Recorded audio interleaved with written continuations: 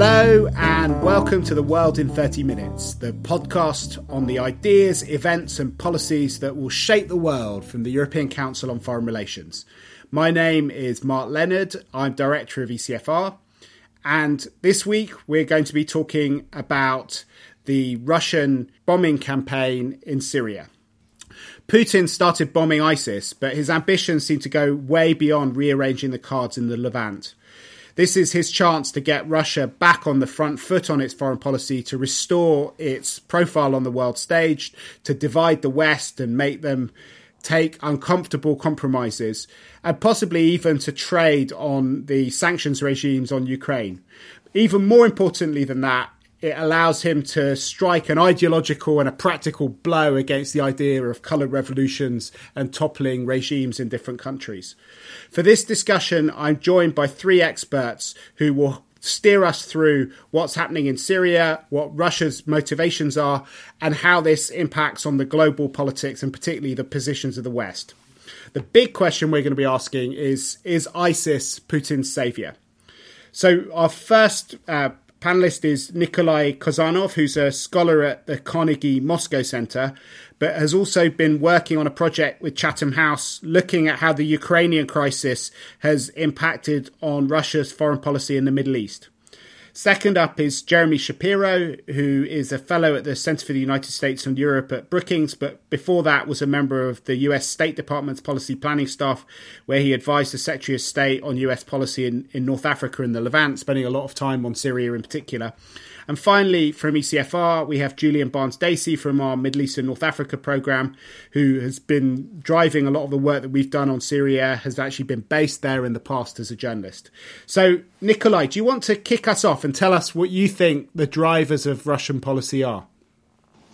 So the main problem about the understanding of the Russian drivers in Syria as well as in the Middle East is actually that these drivers they have been evolving during the last 4 years of the conflict.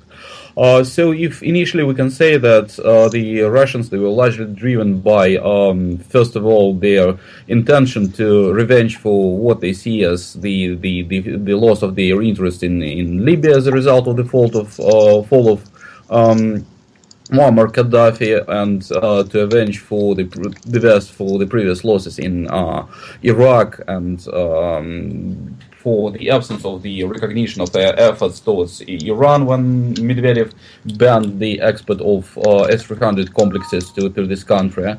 Then by definitely the economic interests as well as the aspects related to the Putin's Russian suspicions about the colorful revolutions, they played their role. But by 2015, this paradigm has drastically changed. So Syria, from the economic point of view, became almost unappealing for the Russians. And by 2015, they faced another challenge that compelled them to look deeper in what's happening in this country, namely the rise of jihadism. Because currently there are up to 3,000 Russian-speaking foreign fighters who are struggling against the regime on the ground in Syria. And although we can argue whether these people actually represent a threat for the Russian security interests, Moscow genuinely believes that they do. And from this point of view, the Russians are interested in stabilizing the situation in Syria, though on their own conditions, in order, first of all, to deal with the challenge that's represented by the Islamic State. At the same time, there are a number of secondary priorities that also shape the Russian approach towards Syria. It's definitely the Ukrainian crisis and the necessity to show that Russia is still important as a player in the region, and that probably doesn't make sense for the West to continue pushing Russia towards the Ukraine. As well as we can also take into account the fact that the Russians, they are trying to increase their military presence outside of the borders, and definitely military base in Tartus and potentially military base in Latakia is those things that can also affect the Moscow behaviors in the long-term perspective. Wow, so it's both a moving target, but also a lot of issues. If you had to kind of look behind all of those tactical concerns, do you think that one of the more strategic elements of Putin's approach is opposing coloured revolutions everywhere? I mean, how much of that is part of the picture? Well, at least not now, because what's happening in Syria right now, and my colleagues, they will probably correct me if I'm wrong, but it's a really complicated conflict where the the segment of the color revolution is just one of the aspects. So there are much more, dangerous challenges for Moscow, including the spread of the radical Islam that the Russians need to deal with. Okay. So, Jeremy, maybe we can shift to you. So we heard some of the drivers of Putin's gambit. Can you say why it seems to have been so successful at shaking things up in Western capitals? Well, it's a bold move. It's changing the facts on the ground. It's getting a lot of headlines, and that always shakes things up in Western capitals. But I would have to say that the view, at least in Washington, is broadly that that this is not a good idea on the part of Vladimir Putin. It certainly is not. It's not something that the United States welcomes. They don't think it's going to make their life easier, nor do they think it's going to make the Syrian civil war any better. But there is a sort of general view that the goals that were just outlined are not something that the Russians can really achieve effectively in Syria, and that they have probably bitten off more than they can chew. That's the sort of geopolitical analysis here, but there's a domestic political aspect to it too, which is that because it's getting the type of press that we just talked about, and because it's being seen as a very bold move, as a demonstrating strength, which presents a lot of contrast to the image that people have been spreading about President Obama, that he is weak.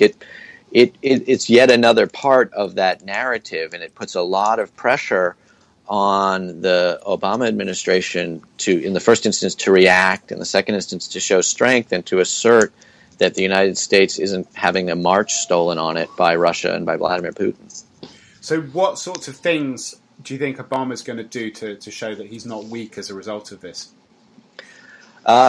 Honestly, I don't know. I think the administration currently is in the throes of a dilemma, which is that all of the things that would show boldness are, in their view, stupid, and so they're trying to sort of navigate that space between bold and idiotic.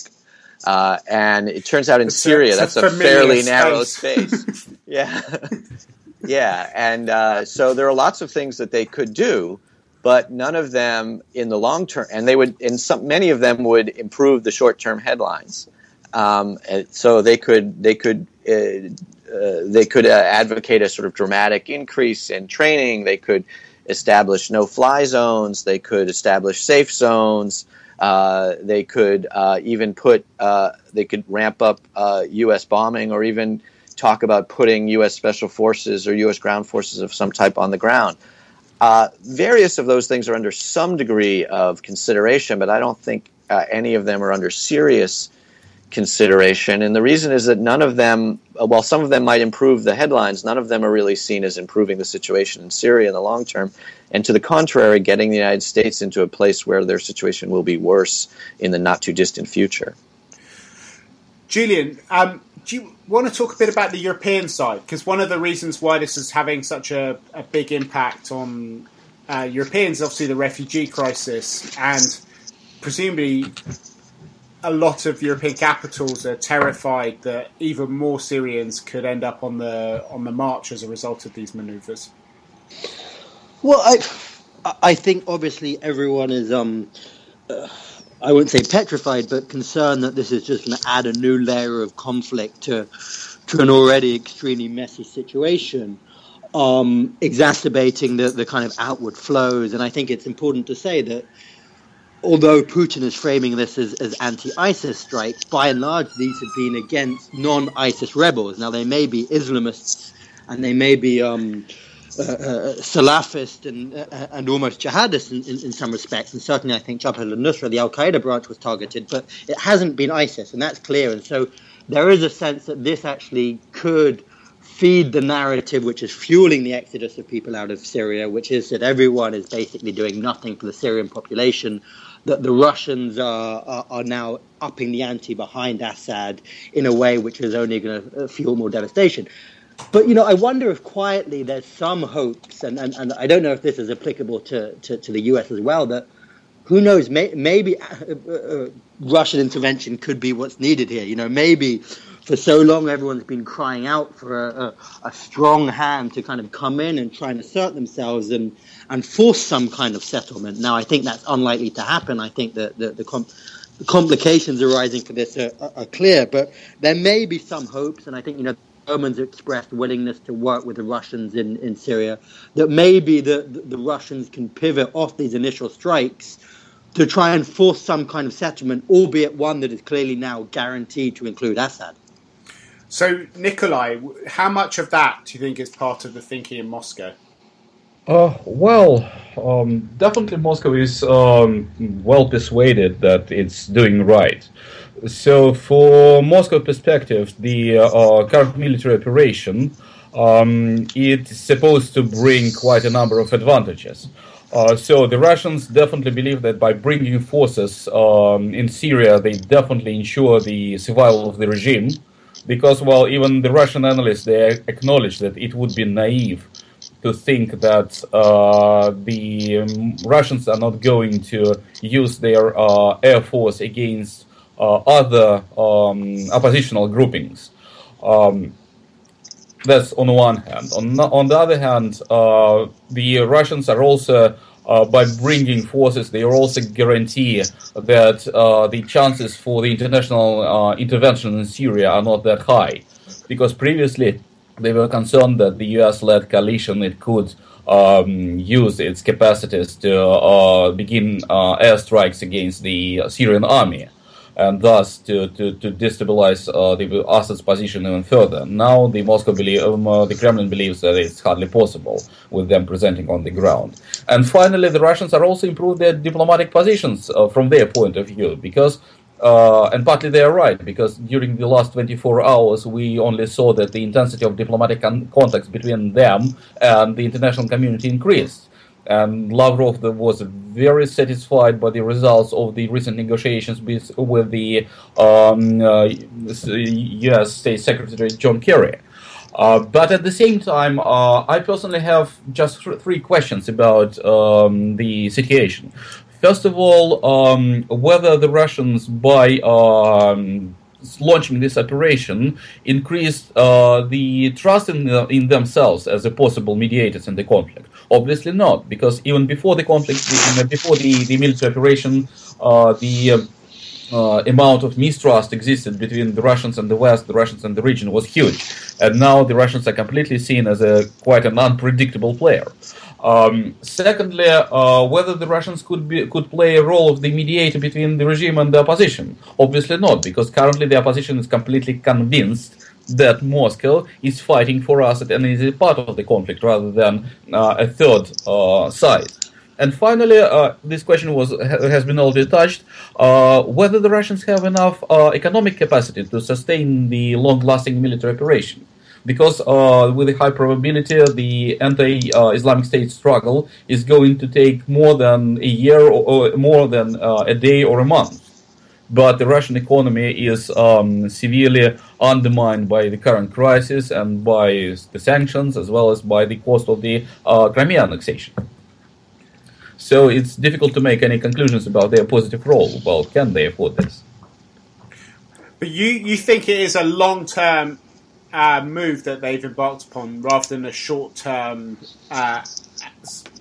move that they're going to try and cash in on in the short, either through trying to get sanctions relief or doing some kind of political deal? Well, I'm afraid that the Russians invested in Syria too much efforts and resources to use it just as a trading item. So probably it could be used as a certain leverage to affect the behavior of the West, saying that, look, guys, we could be more or less cooperable on the military operation against the Islamic State, but forget about the Crimea, or let's be more, gentle with us in Ukraine. But it doesn't mean that they will trade, for instance, the Assad support completely for Ukraine. But of course, the dilemma there is that the rebels that are being hit now are quite a broad spectrum. As I said before, there are no ISIS targets that have been hit. So the West is facing a reality where if they're going to partner up with the Russians, as Putin is trying to get them to do, it's basically in a manner that is going to necessitate joining alongside Assad and targeting all rebels as a kind of under the ISIS umbrella. And the West just won't buy that. And B can't buy it because of its own allies in the region and how they're going to react. I mean, today we've seen the Russians targeting an alliance in the north of Syria that is directly backed by the Turks and the Qataris and potentially the Saudis as well.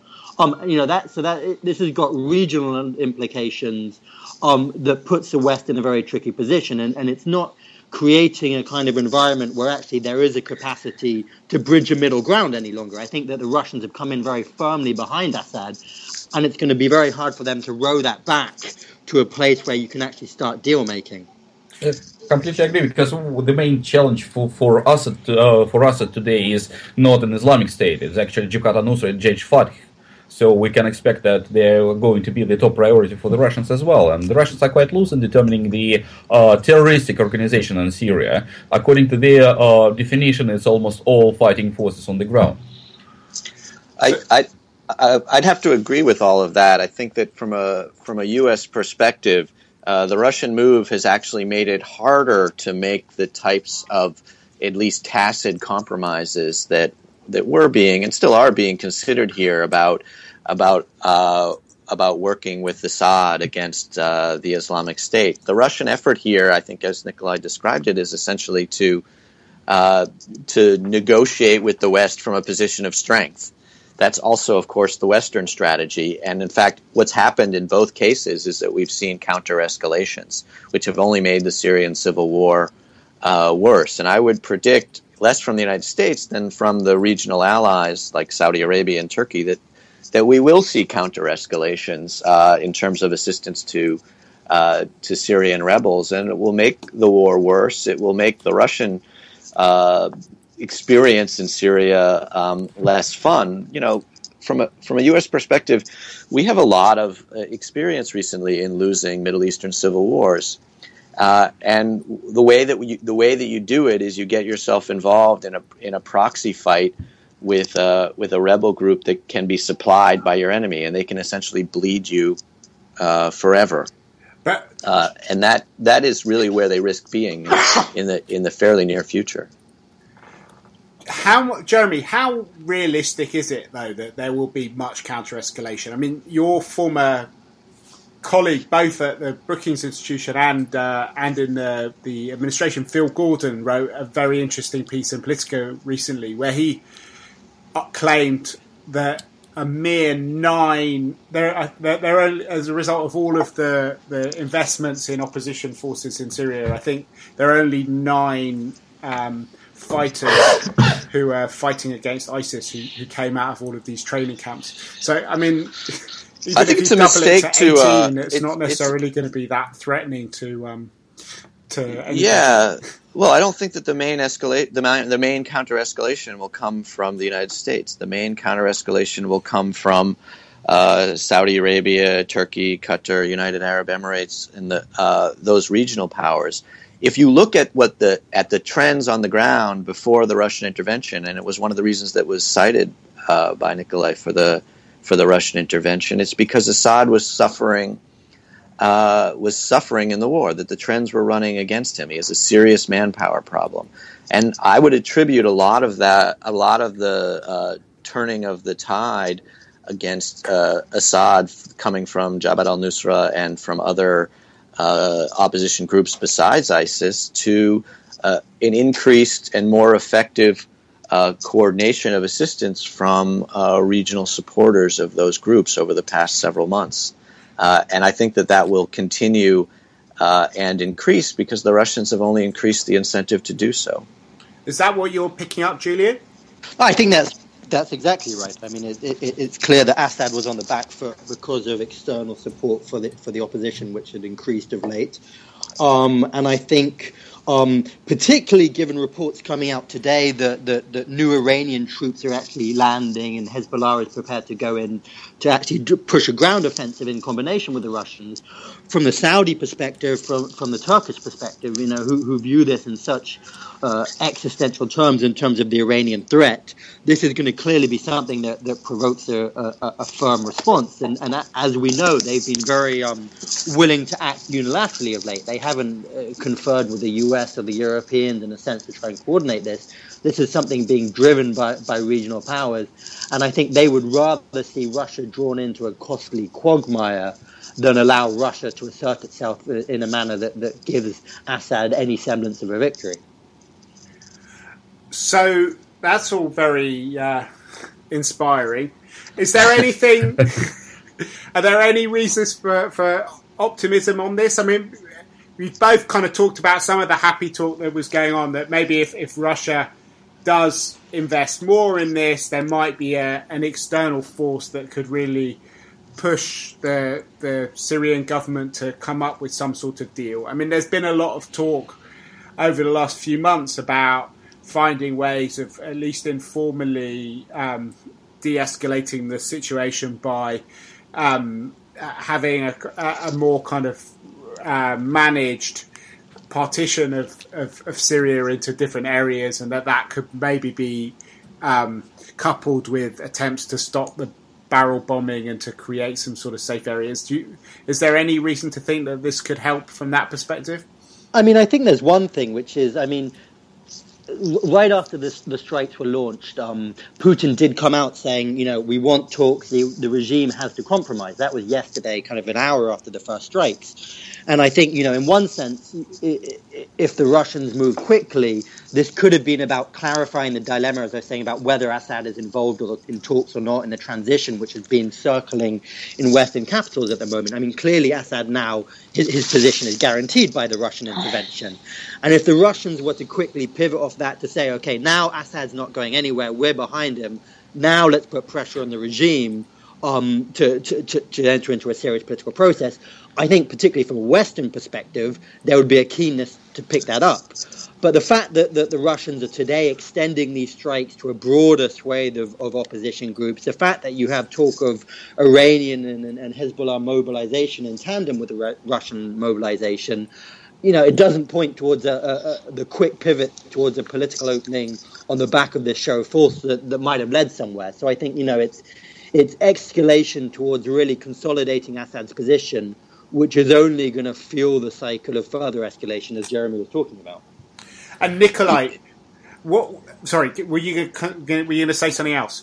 Was that Jeremy? Sorry. Yeah, I guess I did want to say something. I can wait. No. Why don't you come in? And I wanted to sort of reinforce Julian's point. I hate to be in such violent agreement with him, but I do think that that the idea that anything gets de-escalated by the deployment of the Russian Air Force, I think, is right off the table. It is true that the Russians have an eye toward negotiation from strength on this, but their method of going about it, particularly from an American perspective, is to basically piss on the president. They could have, for example, made these first strikes against ISIS. And that would have sent a signal to Washington that they're actually interested truly interested in a joint campaign against ISIS. But they did precisely the opposite of that. They could have done it in the context of a U.S.-Russian negotiation, but they didn't wait for that. So it does seem to me that what they're trying to do is box the United States into a corner, and that is not a place that the United States is going to be willing to go on this. I think the other issue is that the U.S. and Russia would be important. A U.S. and Russian agreement would be important for de-escalating, but it's not enough. I think that the regional powers are actually, to some degree, more important on this. And as long as the Iranians and the Saudis, particularly, are convinced that they want to continue this thing and aren't interested in de-escalating, then you won't see a de-escalation, even if the Russians and the Americans could get together. So, Nikolai, maybe come back to you for a last word. I mean, how do you see this playing out in two ways? Firstly, at the level of public opinion, obviously, the Russian public is no stranger to military adventures on the fringes of the Middle East. Afghanistan is still very present in their popular consciousness. But also, geopolitically, you said that he's not going for a quick deal. I mean, what is this just a tactical masterstroke, or is there a kind of longer-term strategy which will go beyond the next few days for Putin? Well, I mean, that's obviously two slightly different questions. So, speaking about the Russian public opinion, that's definitely another challenge that Putin is going to face. Because just 3 days before the beginning of the military operation, before the beginning of the airstrikes, one of the Russian NGOs made a public opinion poll about whether the Russians are supporting the military operation in Syria or not. And only 10% gave negative answers. But the positive answer was given by 40%. So that means that there are at least 50% of the population that is still to determine their attitude.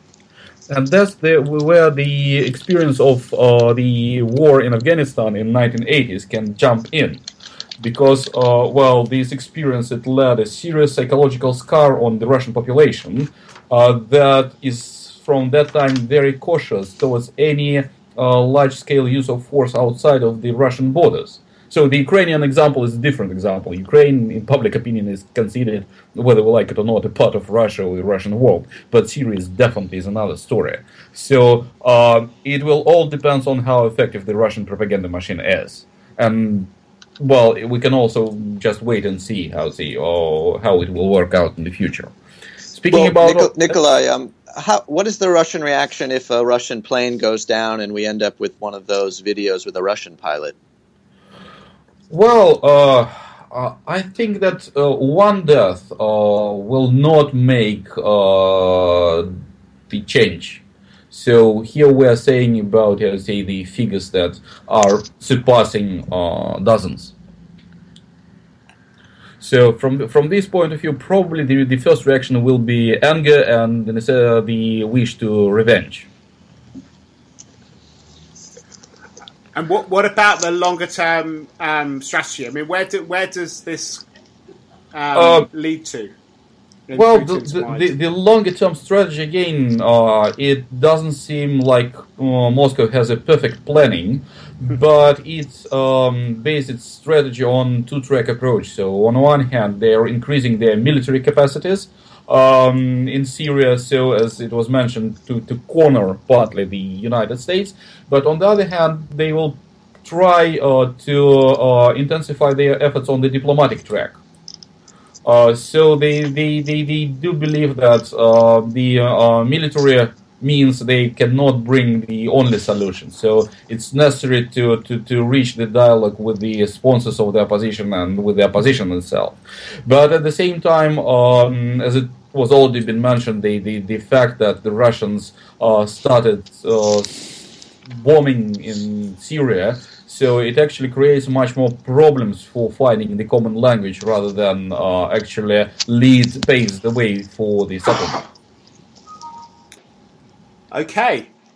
So, Julian, last word to you maybe on the regional aspect. I mean, how do you think the other players are going to respond diplomatically to this? Do you think this is going to be something which they respond to simply by changing the facts on the ground and investing more, or do you think there'll be a lot of political activity on the international stage as well?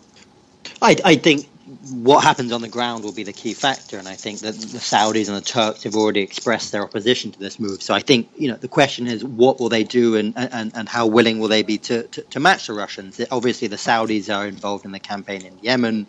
The Turks are occupied by the Kurdish threat and other issues. So I mean, it's complicated, and the Russians and the Iranians and Hezbollah are clearly going to move with speed. So it remains to be seen whether they can establish sufficient facts on the ground that actually make it very hard for the likes of the Saudis and the Turks and the Qataris to respond forcefully. But I think clearly it's going to be on the battlefield rather than within diplomatic corridors that this gets sorted. And of course, let's not forget that the 100,000 Syrian rebels who now see Russian intervention through the lens of pro-Assad support, but also with kind of a viewpoint of kind of the Afghanistan jihad and all of that now. So it's clear that the Russians are going to be facing strong opposition on the ground. The air base that they have in Latakia has supposedly already been attemptedly attacked by Syrian rebels. So I mean, it's the local dynamics that are as fierce as anything, and the regional backers are clearly going to feed into that now. I don't know how far they're going to go. Will they provide anti-aircraft missiles, which the rebels haven't had to date, to try and bring down some Russian planes? I mean, that could be something significant. I don't know whether the regional players will go there, whether the Americans will actually give the green light to something that they have said no to for so long. Okay, well, I suppose we'll all be watching this space as the conflict continues to escalate and as the Russian moves carry on both on the political battlefield and on the diplomatic one, as well as in the air over Syria. Thank you to all of you for a really good discussion. We've got one last segment left on this podcast, which is our bookshelf segment, in which we ask all our guests what they're reading at the moment. So, Julian, do you want to go first? What's on your bookshelf? So at the moment I'm reading a Algerian book, actually. It's been translated into English. It's called The Meursault Investigation by an Algerian journalist, Kamal Daoud. And it's a very interesting take on Albert Camus' Outsider. It's actually the story of the brother of the Arab who was shot in Camus' Outsider. So in a sense it tells us the story from the reverse perspective, the perspective of the colonialized land, the Algerian without a name who was shot. And I'm just beginning it now, but it's got some very interesting reviews, and I think it's a nice takeaway from some of the issues dominating the region at the moment. Jeremy? Yeah, I just finished The Fall of the Ottomans, which is about the Great War in the Middle East, and it's a rather harrowing description of the sort of death throes of the Ottoman Empire in the course of the First World War. It speaks a little bit to the situation in Syria today, because of course that's what created the borders. But I think actually the broader sense that you get is that it was more about Turkey than about the Middle East. Okay, what about you, Nikolai? What are you reading at the moment? Well, I'm currently busy with preparing a course for my students on the Islamic economy. So I'm currently reading quite a number of books devoted to this theory. But for myself, I'm reading a sci-fi novel written by Arkady and Boris Strugatsky. It's called Picnic on the Side of the Road. So it's just the story about the human capacity to perceive the knowledge and to explore the world around themselves, and how they are ready to sacrifice their personal interests for the greater good. Great. I've been reading some articles which are very relevant to our discussion. So I'll mention two which I highly recommend. One is by Jeremy's former colleague Phil Gordon in Politico. It's called "It's Time to Rethink Syria." And he talks about the tragic trajectory of the conflict in Syria and the cul-de-sac which he feels that American policy towards Syria has entered, and calls for a kind of major root and branch rethink of this, including the hope that there might be some way of working with the Russians towards a different outcome. And another interesting article was written by my colleague at ECFR, Gustav Grasso, called "Russia Does Not Have the Means or Desire to Defeat ISIS in Syria, and Vladimir Putin Knows It." So there are links to all the books and articles that we've read on our website at www.ecfr.eu/podcasts. From Jeremy Shapiro, Julian Barnes-Dacey, Nikolai Kazanov, and myself, Mark Leonard, it's goodbye for now. The researcher for our podcasts is Ulrike Franke, and the editor is Katarina Botel-Atzinaro.